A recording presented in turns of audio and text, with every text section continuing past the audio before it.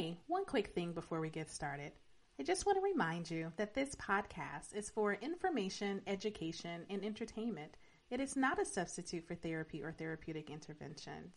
If you find yourself in crisis, please visit your local emergency room or contact a crisis hotline.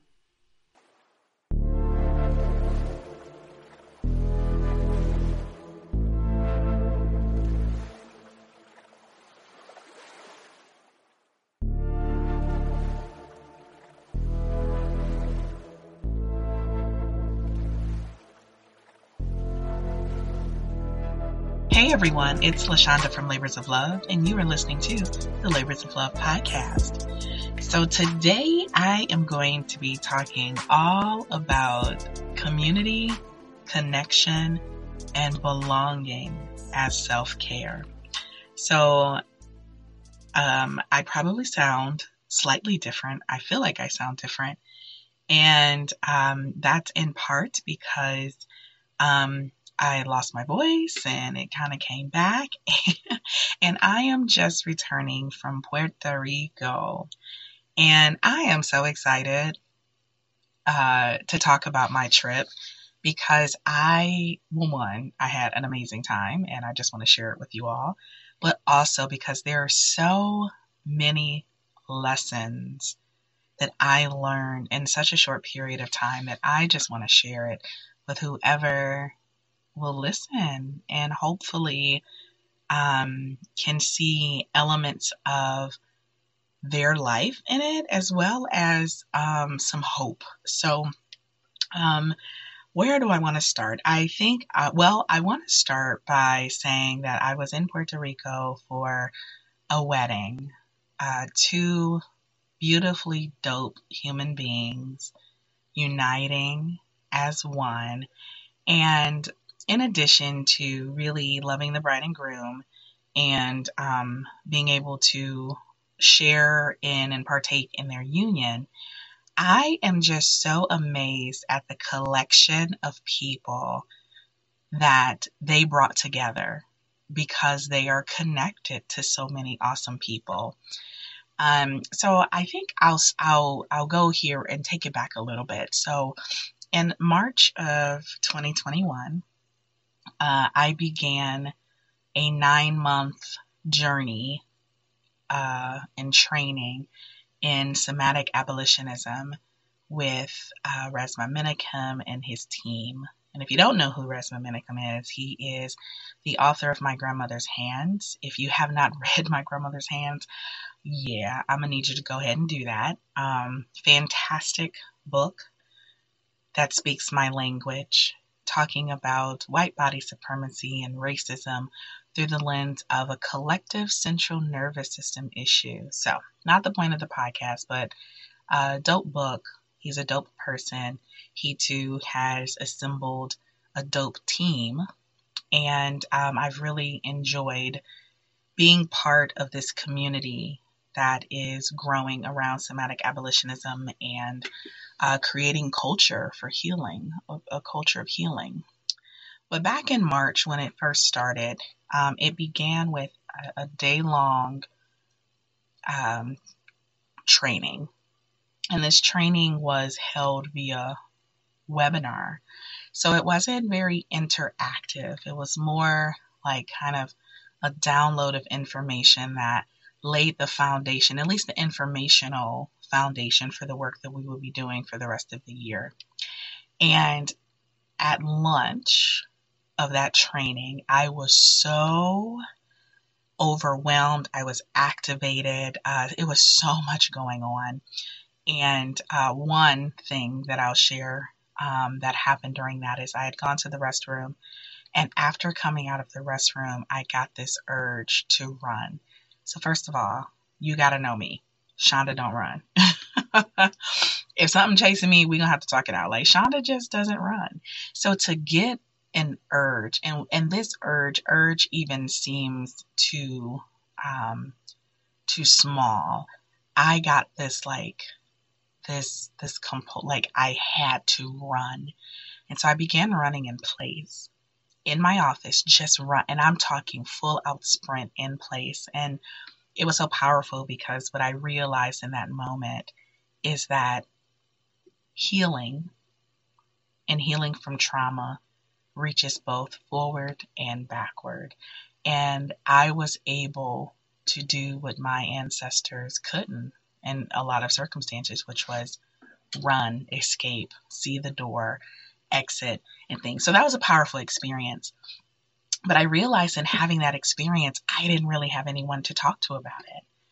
And I became overwhelmed with this heaviness of the reality that I lacked a Black village.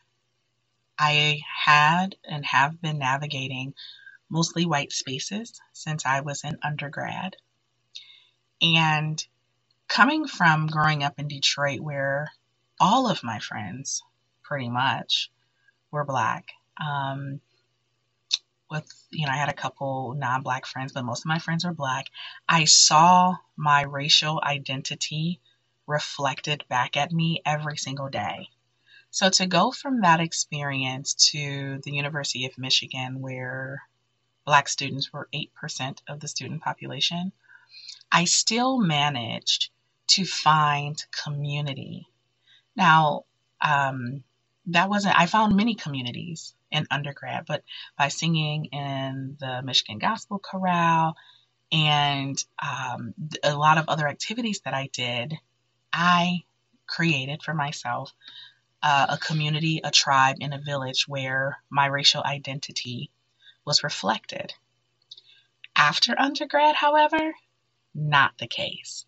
So I have been navigating spaces where my racial identity has not been reflected for, about 16, 17 years. And it wasn't until, and I also want to say that, and I do it well. I've learned to leverage my racial identity in many situations. And what I mean by that is, I know in some cases people, if they're the only whatever, in this case, I will say Black person or Black woman in a space, sometimes that can lead to a lot of different feelings. Sometimes maybe it's a feeling of inferiority or fear. I walked into situations like that and I went, so you need me. You need my voice.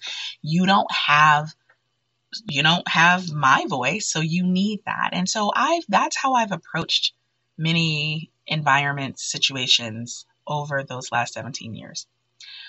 But it became so glaring to me this Saturday in March that I was in desperate need for a Black village, that I needed to see my racial identity reflected back at me. And I had one person I could call. I called my friend Daniel. We do some of this work together. So I knew I didn't have to explain anything.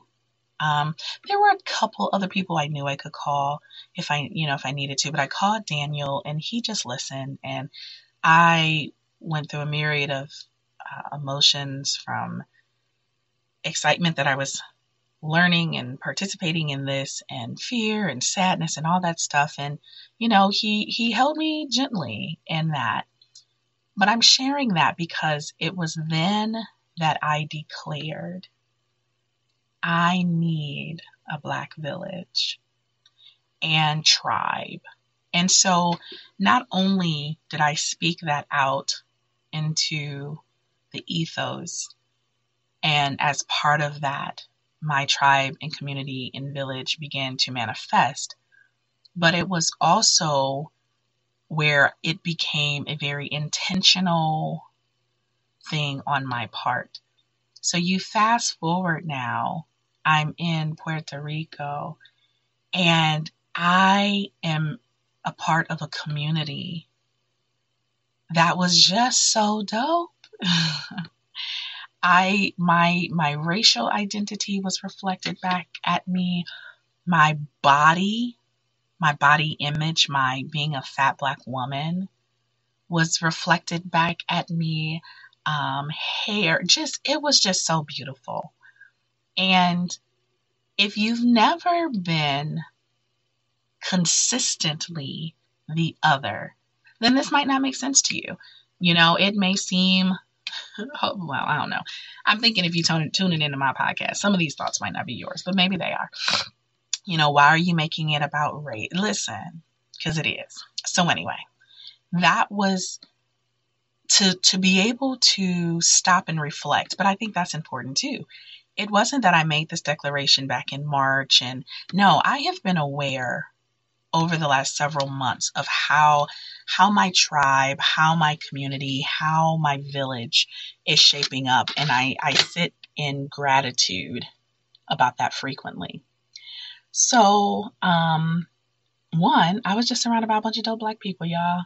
And I was one of those dope Black people to bring this just amazing energy into the space. So I could stop the podcast there. Like it was so good to have that experience. And the emphasis, though, I will say, by many matrices, we were a group of highly successful, highly motivated, though eclectic in our professions and passions and labors of love and the gifts that we bring.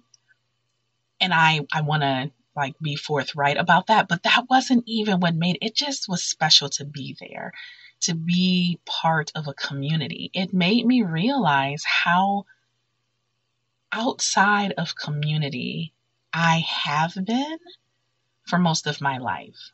I went to very small elementary / middle school. I went to a very small high school. And those small schools kind of are a community just in general because of how small they are.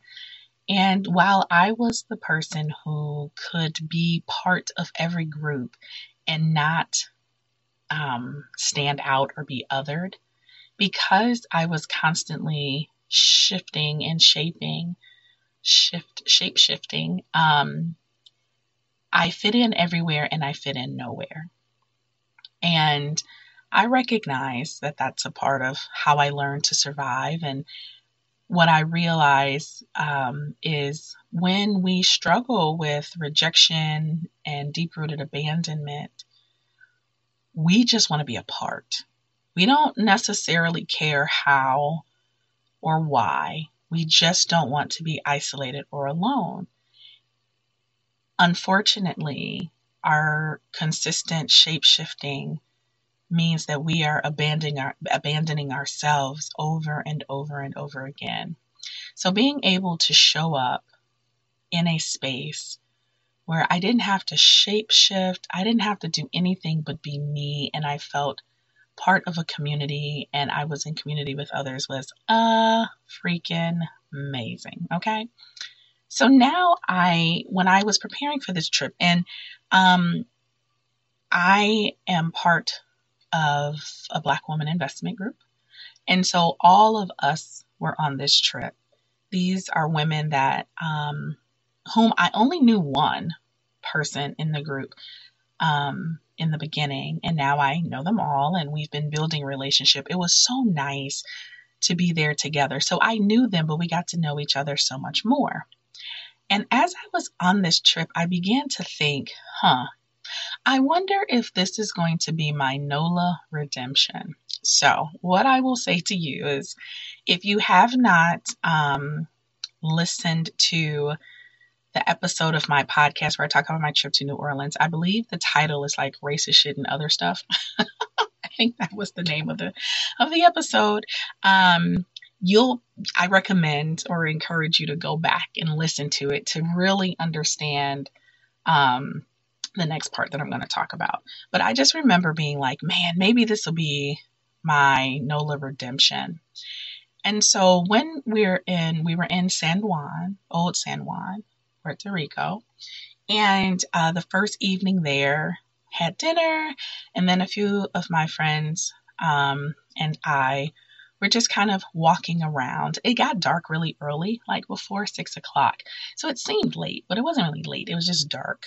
We were kind of walking around, and the part of Old San Juan that we were in felt very NOLA-esque. It was really the architecture, the narrow streets, the cobblestone narrow streets with kind of this French architecture with the balconies, and just the overall feel felt very New Orleans.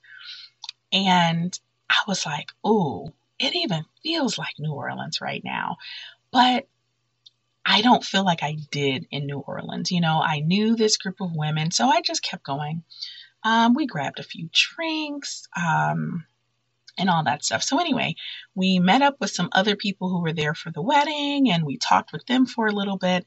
And then one of the gentlemen that we had met accompanied us to another part of the city, little Old San Juan of this part. And so we went and, just kind of bar hopping. It was a Wednesday, so it wasn't too much going on. But we were going, and so we found this one bar. They had a rooftop. And for context, I'm going to tell you that while it was just the ladies and I, we were sitting kind of like at this one bar outside, and there were people walking up and down what was kind of like a narrow alleyway. And one gentleman walked by, and as he's walking by, he looked at my friend, one of my friends, and he's like, "Oh, you're so beautiful. You're so beautiful." And she was like, "Oh, then buy me a drink." And he's like, "Oh, maybe I will." And he's like walking, right? So we kind of like smirk and we keep on about our lives. So later we get to a whole other part of Old San Juan, and we find this rooftop bar. So we're all up there. There's about 5 of us. There's 4 ladies. There's 1 guy, and we see the same guy. So he comes over and he says to my friend, "Oh, sorry, I didn't buy you a drink earlier." And she's like, "That's okay. You can buy yourself a drink now." And he's like, "Oh, kind of laughed it off or whatever." So somehow a discussion about his hair got brought up. He had like this flowing hair. He identified himself as Indian.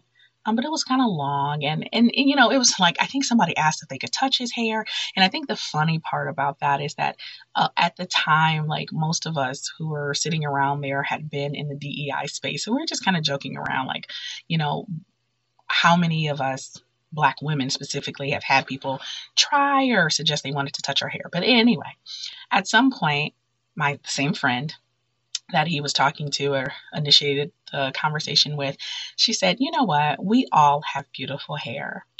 And the guy was like, yeah, we do, except the wig, and pointed at me. Yes, he did. "Yeah, we do, except the wig." And like, pointed right at me. Now, was I wearing a wig? I absolutely was. Her name is Veronica, and she's very beautiful. And so, if you remember, in New Orleans, the overlap here is me being with a group of people and some random dude saying something offensive. In New Orleans, it wasn't specifically towards me, and it was more racial, but that's the point. Some random dude says something, and my default, that's offensive, and my default autonomic response is freeze. Well, this time, we all, I think, froze for a second, because it was so like, did this dude just say that? And so, man, like, all of a sudden, like, my people were like, excuse me, I don't remember exactly what they were saying. But I do know that they were not silent. I do know that they did not, I think everyone probably did look at me at first, like, but they weren't looking at me like, "Ooh, what is she going to do? What is she going to say?" No, they moved into action, and they were just like, "Okay, not okay," whatever was being said. And the fascinating part was, I was able to move out of my freeze very quickly, unlike when I was in NOLA. So outside of just the personal anecdote, like, I want to break that down. Like I have many a times on the podcast. When we have moments of fear, threat, danger, or stress, we only have 5 options. We can flock, which is gaining safety through connection. We can flee, which is gaining safety through distance. We can fight, which is gaining safety through coming closer to overcome or control. We can freeze, or we can move into like a faint or fawn response. When freeze is the default response or the autonomic response or the first response, if safety presents itself, meaning there is a moment where you find someone to flock towards or with, or you find a safe place to flee away to, or you feel that you can control the situation, then you can get out of freeze and go flock, flee, or fight. But if safety does not present itself, then we move into a more shut down or fawn, acquiesce, please everyone state.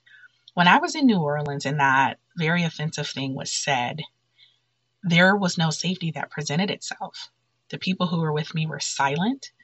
I didn't feel supported in the moment or after, but anyway. So I stayed in freeze. I stayed in shutdown. I began to withdraw. I had this whole experience that I told you all about. Well, it was amazing to me that because there was safety, because you know what? These people had my back. I was able to come out of that freeze and I went straight to fight. And the interesting thing was, it wasn't fight. Like, I didn't cuss him out. I didn't do anything. I had questions. So first I had to tell him he needed to mind his own damn business. And he kept trying to dig himself out of the hole. So he went into like, I'm just saying, he started with something like, oh, what? Like, I think there was a genuine, like, what did I say was wrong? Whatever. So then, he was like, oh, just about height. He was just saying a bunch of bull. So, if you've ever been around Shonda will read you. She will. I will. Very, very, though, intellectually and politely. And it hurts more that way. But essentially, I had to let him know it wasn't about hiding. That though I owed him no explanation, I would school him. There's an accessory and mine is beautiful. And I wear just this whole thing. But the whole point was I asked him, did you learn something? Because he's like, oh, I guess I shouldn't have said anything. And I said, so that's what you learned? What if I had cancer? Like, I just, it was just this very interesting thing. So then he went on to say like, oh, I'm a stand-up comic or something, which made my friend really mad because she is a stand-up comic. So she left the table like, I can't take this anymore. And she went over to talk to a group of guys. She just walked away. He was still mumbling about something. I wasn't really paying attention. She went and talked to this group of guys. And I believe along the lines of what she said was like, she just went over there like, sorry to crash y'all's party, but this guy's getting on my nerves. So I just came over here to talk to you guys. And they identified him. And she was like, yeah, the stand-up comic. And they were like, more like more like the millionaire trust fund baby, whatever they called them. But y'all, it started to make so much sense to me. Like, oh, it actually gave me some empathy. First of all, you used to saying whatever you want without anyone saying anything to you. He went on to do this. It became evident after more observation. He ain't got no friends. He has people whose businesses he'd invested in. But I just began to feel sorry for him. But he's not the point of the story. The point of the story is being in community with people that I felt safe with and that had my back allowed me to move out of this space of freeze and shutdown that could have lasted, I don't know how long. And yeah, it didn't ruin my, like, ultimately, I really don't care. Like, what he thinks about my hair, I was very intrigued because listen, y'all, unofficial commercial, Be Natural wigs by Brittany Hair Kitchen Gray are the bomb. So I'm also looking like, how you know it's a wig? Because it don't look like one. But that's one thing I was eager to just share.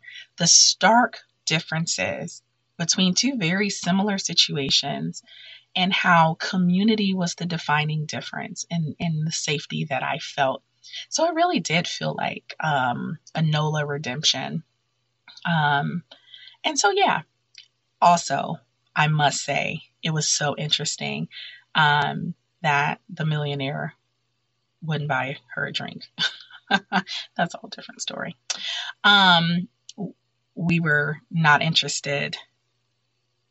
Anyway, now in full transparency, what's very interesting is, the night went on, had a good time. I did find that if not the next day, then 2 days later, I did find myself self-conscious about my hair. And what I realized is it wasn't me. It was one of my littles. I realized that I had made it through that situation as my functional adult. I had come back out of this shutdown state and said the things I needed to say and actually had some empathy and sympathy for this dude and moved on with my life. But what I didn't do is I didn't check in with my littles. I didn't take the time to go to reassure myself, to validate myself. All the things that I knew in my functional adult self, I didn't pass those messages on to those younger parts of me that were made fun of as a kid. I have had my hair made fun of. I had really bad acne when I was in like 8th grade. I was made fun of for being fat. So I didn't acknowledge and take the time to really think about how that experience may have activated those younger parts of me. But when I started to notice this self-consciousness and things like that, I was like, you know what? I need to check in, and I needed to reassure those parts of me, girl, we are good. We are so good. And it didn't focus on that person because you are beautiful. I had to tell her all of the things she needed to know. They didn't need to come from anyone else outside of me. My crew, my tribe, they were so reassuring. But that's the thing, right? As reassuring as they were, they couldn't reach my littles, only I could. Did y'all hear that? They were reassuring to me, the adult, but I had to do the work to reach my littles. So that's one story. Another is how good it felt to see like my body reflected back.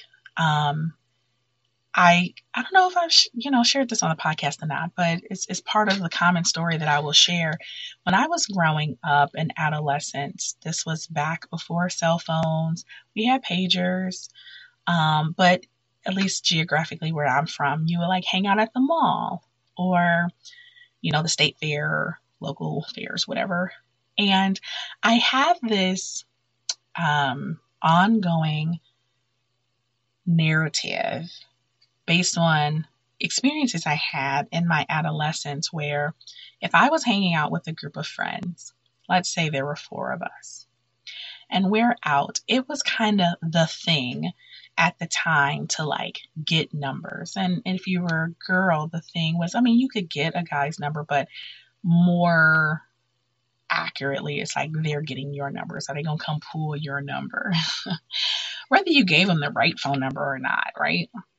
This was kind of a matrix that was used during adolescence to, in some ways, validate your beauty, your prettiness, or attractiveness, or whatever that is. And so I have numerous experiences and memories of if there were me and I was hanging out and there were 4 of us hanging out, and let's say there were 3 guys, a group of 3 guys. The 3 guys would approach us 4 girls, and I would very consistently almost always be the one left out. No one wanted my number. Let's say I was hanging out and there were 4 of us and there were 4 guys. Then 3 guys would be getting my friend's number and the 4th one would mysteriously have something to do or be tying his shoe.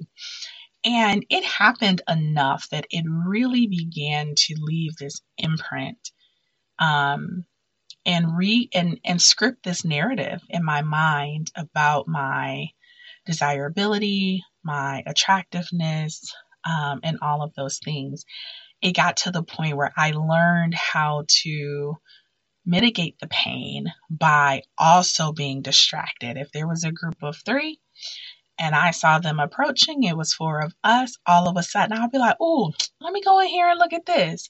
And I would go. So I learned how to remove myself from the situation so it would feel less painful and embarrassing.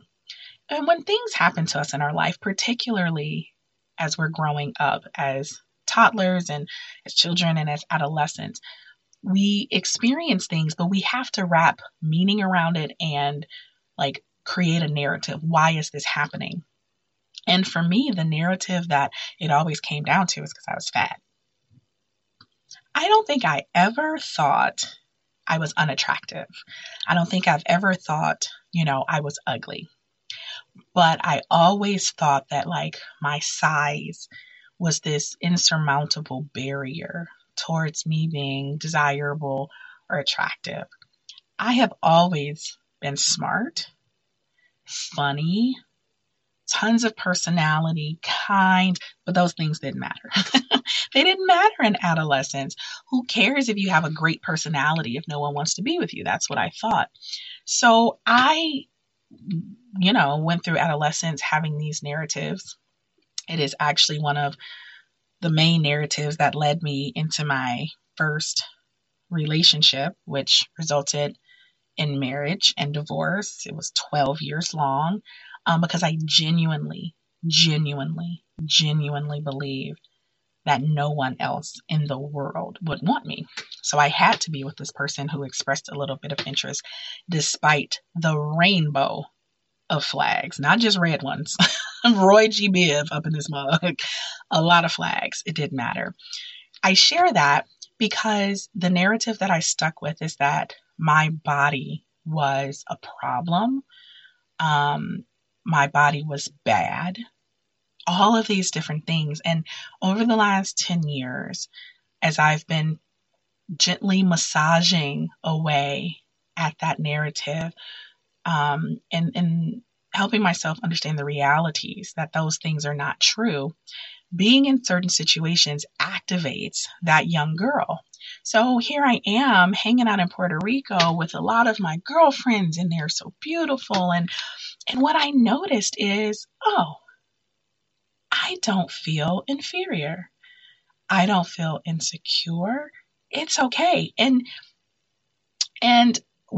what I love, this is so specifically about the investment group, and these friends, these sisters that I'm developing now, is we have such a wide variety of shades of our beautiful brown skin, different heights, different shapes, different sizes, different weights, different passions, different jobs. It is just this very beautiful, eclectic thing. So it's not like we all look the same, but it felt so good to just be with people. And those old feelings didn't resurface.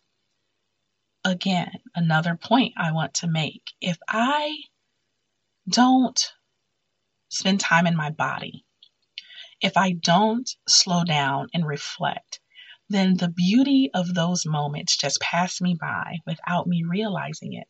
But because I have truly prioritized slowing down, being still, being present, being in the moment, noticing my body, I was able to recognize that while it was happening and have real-time gratitude. And I was able in some of those moments to go, you feel that?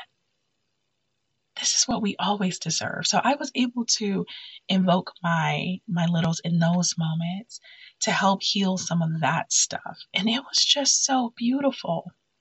Perhaps so that's another story. Perhaps my final story, and one that I want to share, is I got to get in the water. So I honestly don't know if I was in the Pacific Ocean or the Caribbean Sea. I probably have also stated I suck at geography. Now, I have a spectacular sense of direction, but my geography sucks. I ain't gonna lie. I had to look up on a map, like, where is Puerto Rico? But I got to get in the water. And the thing is, we had something planned the day after the wedding, and then we were all just really tired, so we pushed it back, and then it took a little longer than we thought. And I really, really, really wanted to get to the beach before the sunset, and that did not happen because the sunset at 5:48. And so by 6 o'clock, it was dark. But I was like, I'm still going to the beach. So a group of us went to the beach. And when I tell you, first of all, I am a freaking mermaid, okay? Like, in some ways, I feel like Moana is my life story. How the water calls her. I say this, and I feel like people are kind of like, oh yeah, I like the water too. And what I'm saying is, no, y'all don't get it. This is not Shonda likes the water. There is a deep and high and wide divine spiritual draw to the water. And when I say the water, I mean the ocean, the Caribbean Sea, the Gulf of Mexico, big bodies of salt water. And so, but I had never been beaching at night or in the dark. When I tell you this was one of the most amazing experiences ever, I mean it. Okay. When my husband and I were in Cancun Cancun. When we were in Cancun a few months ago, the beach closed at 7 o'clock, and I was grateful we had a pool at our room. So I was able to be in water, but it's not the same. So being able to go out when it's dark, now we had to be careful because there were riptides, right? So we don't want to get carried away, but when we get there, and I'm just like, you know what? I'm willing to sacrifice being uncomfortable. Once I get in the water, I'll get used to it because I thought it was going to be super cold. First of all, it was so warm. Oh my God. The water was so warm. And so there were about 4 or 5 of us ladies. And when I tell you, it was fun. So growing up as an only child, I made family as I went along. I have an older sister, but she grew up like an only child too. We're 14 years apart. So I didn't have a lot of people to play with. And especially like multiple at one time, if I could bring a friend or have a friend. But when I tell you my littles got to play, oh my God, we were having so much fun in the water. And, it went from just kind of standing and letting the water run until we just I'm talking all up in that. We had sand everywhere, but the waves would take us here and take us there. And we were laughing and we were falling and it was so amazing. Okay. So amazing to be able to just be free. Being in the water is always a spiritual experience for me. But you combine that with people, with a community, with a sense of belonging and connection that I had with these ladies. It was like, I'm talking probably top 5 life experiences to just allow myself to be that free, to have that much fun, and to do it in the water was like hands down amazing. I kept saying throughout the week, I got there on Wednesday. I was leaving on Saturday morning. And throughout the week, I kept saying, oh, I wish I decided to stay till Sunday. I wish I decided to stay till Sunday. After I got out of that water, I was like, I can go home because there was nothing more that I needed to do after that experience.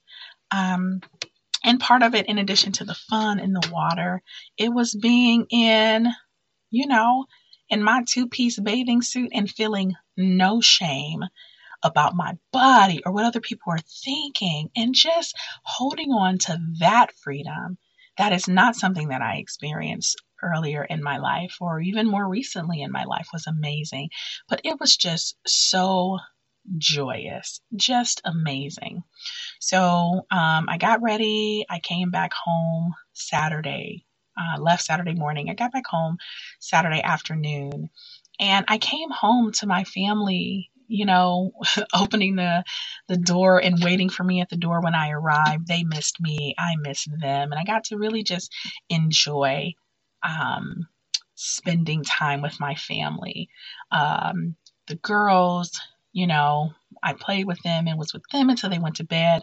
And my son, he kind of refused to go to bed. He just kind of fell asleep on the love sack next to me, which was really awesome. I love those moments. I won't take them for granted. Then he went to bed very tired. And then I woke up early the next morning and just laid in bed talking to my husband for a couple of hours. Oh my God, so amazing. I feel like we haven't been able to do that in a long time. Just life, when we get up, the kids want something, but it was so, so, so nice. Then I went back to sleep and I slept late. Till like 1 something.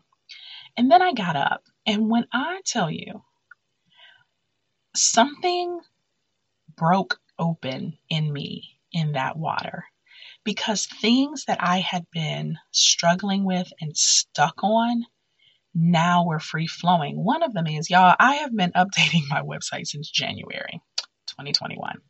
Literally, the person who does my web development did some stuff, and all it was waiting on was my content. Fill in the content. And for many reasons, I would get stuck or super anxious, so I wouldn't do it. Now I realize I have gone through such a dramatic evolution in the last 11 months that even if I had done it in January, it wouldn't have been what it needs to be right now. So I'm fine with the process, but I just need y'all to know that literally when I click on the back end of the website to do anything, when I tell you my body tightens, it seizes, my heart rate increases, I start sweating, it is like that. And yesterday or the day after I got back, I was in there updating this website, and I just kept saying in the midst of it, Jay, I don't feel anxious. So I would do one thing, and then I would move to something else and be like, Jay, I still don't feel anxious.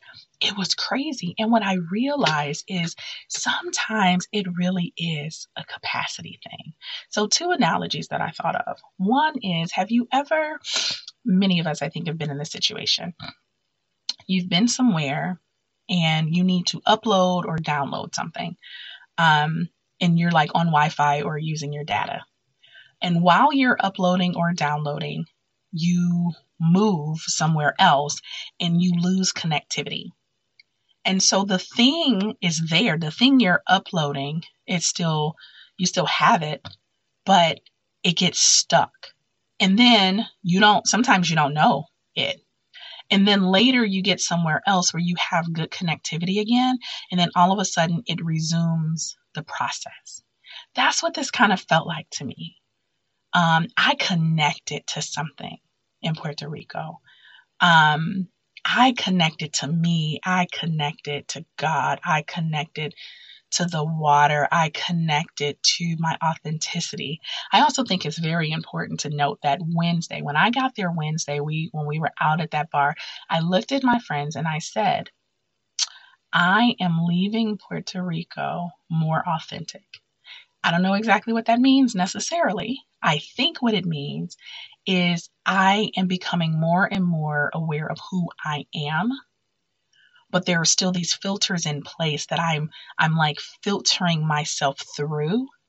And I was like, I think that's what I mean. I don't want to do that anymore. I'm leaving Puerto Rico more authentic. I made that declaration on Wednesday. And I did, because when I was updating this website, some of the things that would get me anxious would be like, okay, who's my target audience? All these things you're taught, as a business owner. Some of the questions are, what do you do that separates you from your competition? So first of all, I'm a healer. There's no competition in healing. There's enough sick people. There should be no competition. Who's your target? It's all these questions. And how do you leverage yourself? How do you make it shiny and glitzy? And what I realized is when I was doing it yesterday, all of that went out the window. And I'm like, put myself on this website. Who am I? That's one of the questions on there. Who am I? And so I started using words that I might use on this podcast, but I've never thought to put on a website. I just started talking like me, and it felt so good.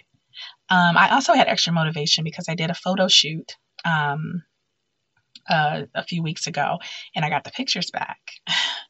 And so I'm like putting these words, and now here are these new pictures. And also the beautiful thing about that, to go back to Village, is, in that photo shoot, I had this beautiful black village surrounding me. Brittany Hair Kitchen gray with my hair, and styled by Amani. She did all of my styling and helping me pick out my clothes, and Brittany with the brushes on my makeup, and Tasha Pinello did my photos, and my husband was there, just being the most amazing, supportive person ever. And so what I found is, in these pictures, like, I was nurtured in these pictures. It wasn't just pick some outfits and hurry up and change them, which can be kind of stressful.